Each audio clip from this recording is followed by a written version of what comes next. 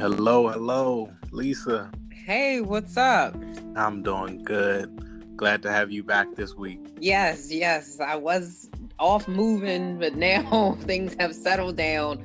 So I can take a sigh of relief. But welcome all of you listeners back to Business Casual. We have an amazing topic today. I think a lot of people can really relate to it. So, Miles, information. I know you got a story behind this. So tell us a little bit about the story and then we'll get into the topic.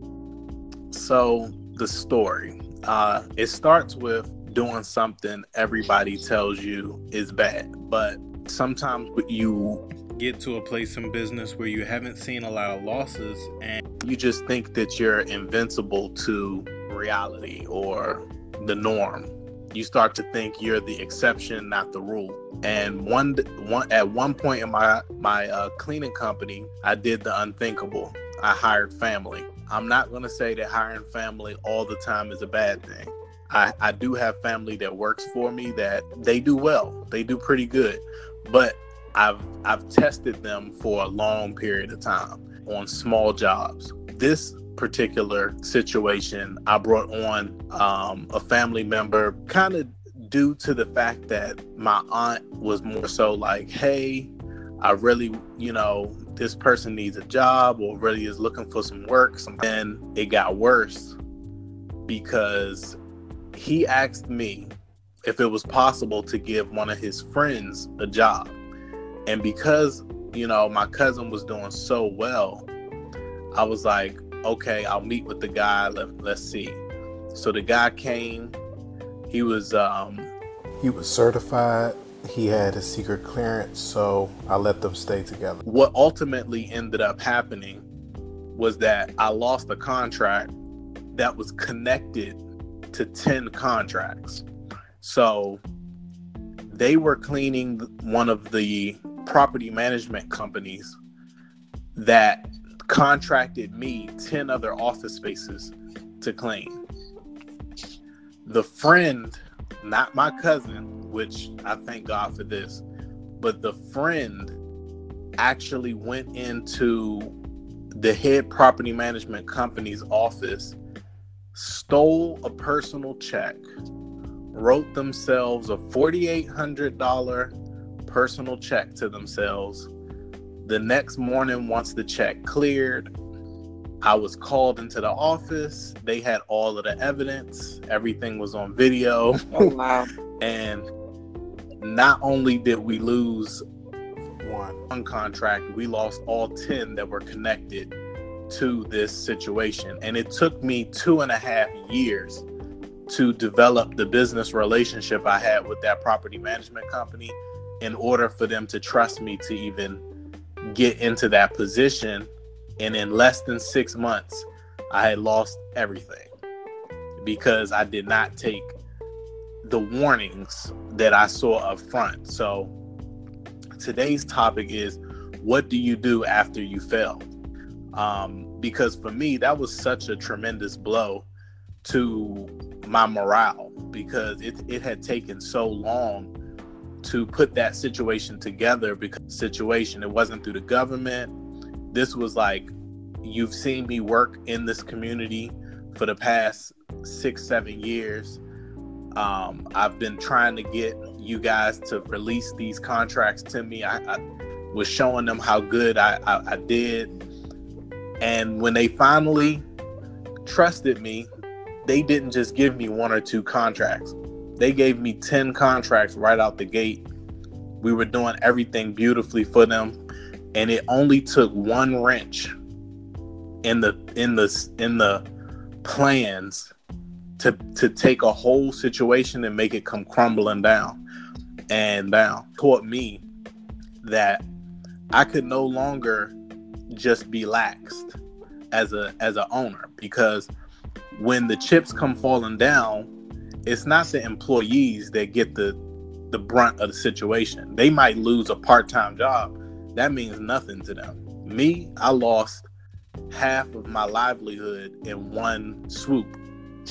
And it changed the direction of where I was going in business from being able to automate my company and not have to actually go out and clean, which I had worked for like 7-8 years to get to that point, and to immediately having me to have to jump back in the field and continue to be a worker after I had risen above that. And so I kind of wanted to ask you, was there anything that you ever went through where you were like, you know what, this was a horrible fail, and I want to know what you did after it. Well, yeah, I mean, I'm the type of person, I do lots of things, and I have that very jump out entrepreneurial type of spirit where if something comes to me, I want to do it, and I'm very impulsive in that way. I think that's probably my ADHD jumping out at me. But so I've done a lot of things in my life that have not always turned out right. In just staying on the theme of business, anybody who's ever tried to start anything will know, especially when it comes to business, that it's hard. One of the biggest places that I failed at is I didn't do enough research on the front end before I just jumped into it. So I've had an LLC before, but I've never had a nonprofit before, ever. One of the very first things that you may or may not know, you cannot own a nonprofit. A nonprofit is not owned by you. It is a community organization. There are no shares or stock, so you can't own it. But you do take on all of the ownership. And so one of the things that I will say with starting it, I did a very similar thing. I don't believe that family is wrong. I do not believe that you can't work with family. A lot of other cultures actually do it, and they do it very well. And that's why they all, you look and say, well, how did they do that? It's because they worked with family. But in this particular case, I really didn't necessarily work with family, but I worked with friends. And so when you first get started in things, especially when it comes to a nonprofit and you're trying to build up like your board, I pulled in people that cared about me, but they didn't care about my mission. And so over time, things started to go south. Another thing, I always was very big on marketing. I love marketing, and I love the presentation of it all. But you can have the most beautiful thing in the whole world and the infrastructure be crumbling. And so one of the things, like having people that were there just because they were my friends, started to sink it. And so I had to do a lot of backpedaling and rechanging and shifting directions, because if you like, it's a lot different from an LLC. Because with a nonprofit, you don't have any income. Like the income is donations. And so if you don't have a board that's really strong and sitting there trying to help you to bring in money, you will start to bleed money. And that's what happened. So over time, I was putting so much money into this organization of my own. I will say that I've learned so much from the process, that the way that I kind of overcame the failure was recognizing that sometimes there comes a time where it's okay to let it go. It doesn't always mean that it's a failure. Just because you may have gone down the wrong path, or you've gotten people around you, doesn't necessarily mean it was a failure. So I had to come to the realization that the people that I had sitting on my board had to go. Now, it's a hard conversation to have because, they've spent time and, they're your friends, but it doesn't have to end the friendship. And so for anybody out there that has gone through something like that, whether it be in business or whether you've gone into a relationship or whatever, just because it doesn't necessarily work out in its current form, or it doesn't work out at all, doesn't mean that it wasn't a failure. And so I did learn so much from it that I was able to come out on the other side a lot stronger. And so that's why I don't always believe in the failure thing, because I believe the only time it's a failure if you don't learn anything from it, then it's a failure.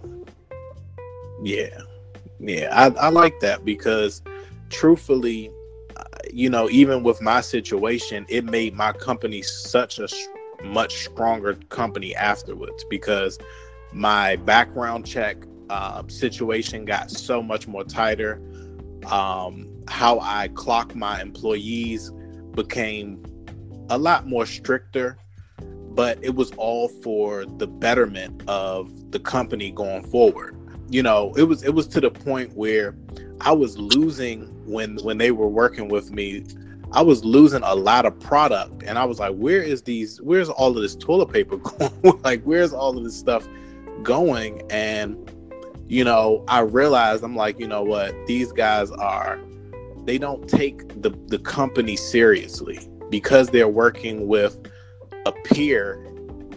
They don't really look at it as if they were working for General Motors or, you know, Metro or one of these companies. Like, they look at it like, oh, this is just for fun and we get paid. And it's like, no, this is a company where we're establishing a brand.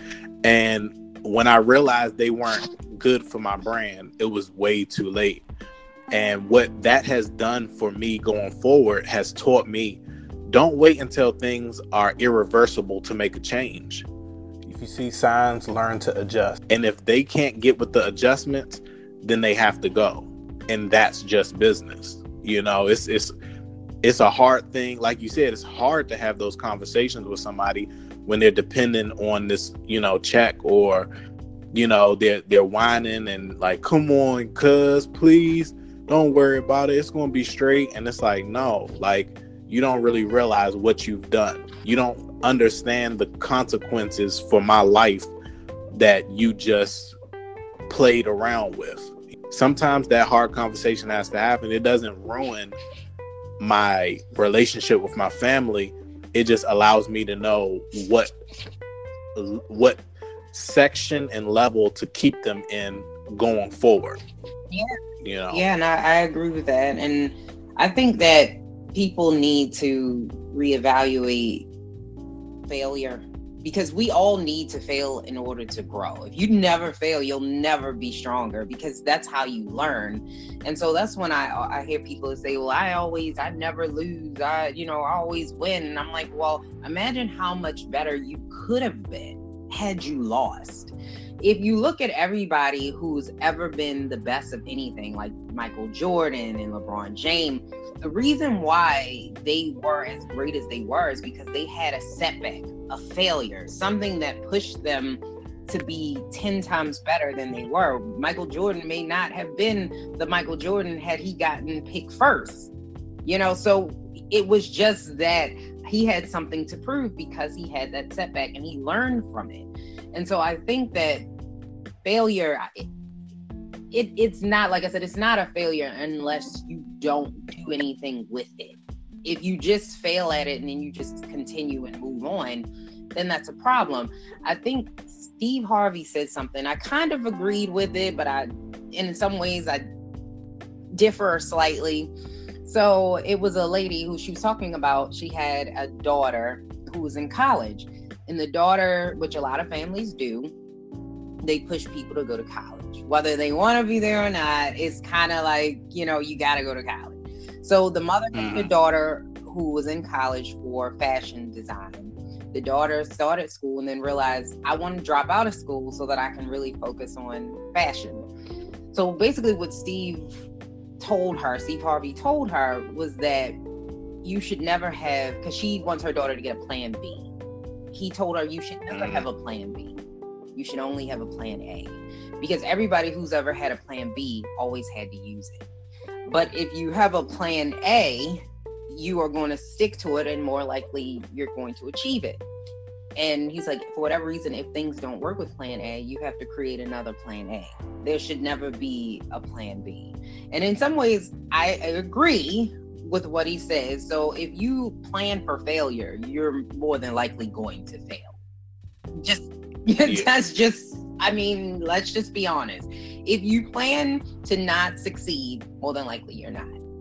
But at the same time, you do have to know if you are doing something that is just completely off the rails. So if you keep creating a plan A and the plan A's are not working, it means there's something broken. So you have to look and evaluate what it is that you're doing. So if you keep trying to create a clothing company and the clothing company keeps failing, it's time to reevaluate the clothing idea in the way that you're doing it. So tell me this, how do you know when it's time to move on? Because they say it's just like that meme of the guy who's digging, and he stops right before the goal. I think it has to deal with you. Because doing anything that's your dream or anything that's going to take you out of your comfort zone is going to be uncomfortable and it's going to be hard. You should never give up something because you've had a setback or if it's very, very hard. It's time to reevaluate what you're doing. To me, this is my opinion, is when it starts to be detrimental to you. So if you're doing something so much where you're starting to have more harm done to you, then it's time to really reevaluate and move on. So, and what I mean is, if you're physically drained to the point where you can't function anymore, you're not functioning properly, if you're mentally drained to the point where you cannot function properly, if it is financially draining you to the point where you cannot live properly, it's time to reevaluate the situation, because there are times where you do have to let it go. It doesn't have to be forever, but maybe this particular path, maybe that plan A is not the right one. Wow. I mean, that's powerful, because I think that sets a clear definition even to our viewership of, hey, if it hasn't gotten so bad that it's changing your life, then you have to stick in there. But if it's getting to a point where you see that your life, your finances are being tackled, your health is being at risk, and you can't spend time with your family to the point where they feel like you're gone or you're an absentee father or mother, then you need to reevaluate and say, you know what? At this point, we're at a place point you have to give it up. Like, at some point, the best answer is, I can't do this anymore. And I think there's a lot of shame that comes in when you think about quitting something. You feel like you're giving up on your dreams when you could be learning to pivot. And pivoting isn't a bad thing. It's never a bad thing. And that was one thing that my sister said to me, and she was like, sometimes there's a difference between what you're supposed to be doing as your profession and a hobby. And a lot of people confuse the two.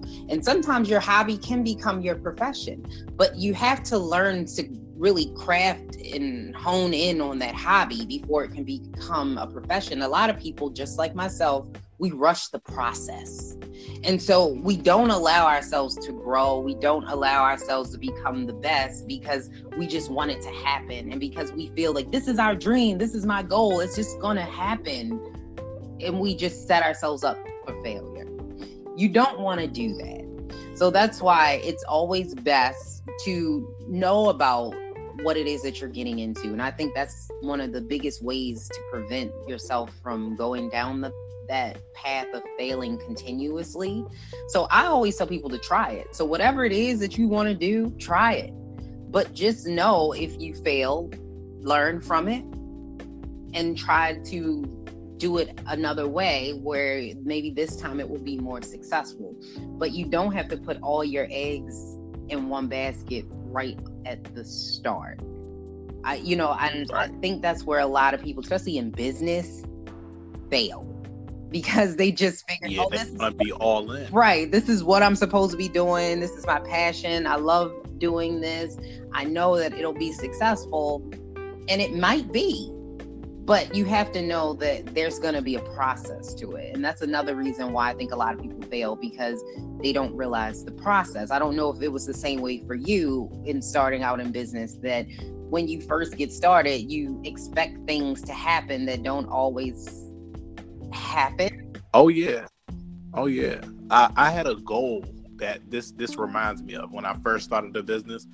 I wanted to make $10,000 a month. And it didn't happen in the time frame that I had set on my paper, but I tried not to let it discourage me, because it was like, I made all of these mistakes trying to get to that income level, but I saw progress at least, but I feel like if I would have just been so stuck on, if I don't reach 10,000 by this time, then I'm letting it go. I'm done. I'm out. It's like, that's the difference between knowing whether you're failing or whether the process is just more than what you anticipated, because I saw a constant uptick in my monthly revenue. It wasn't going as fast as I thought it should. It took years instead of months. Because in the beginning, I thought, well, I'll just do all of this marketing and these contracts will just come through and everything is going to, work out and I'll be able to leave my job instantly.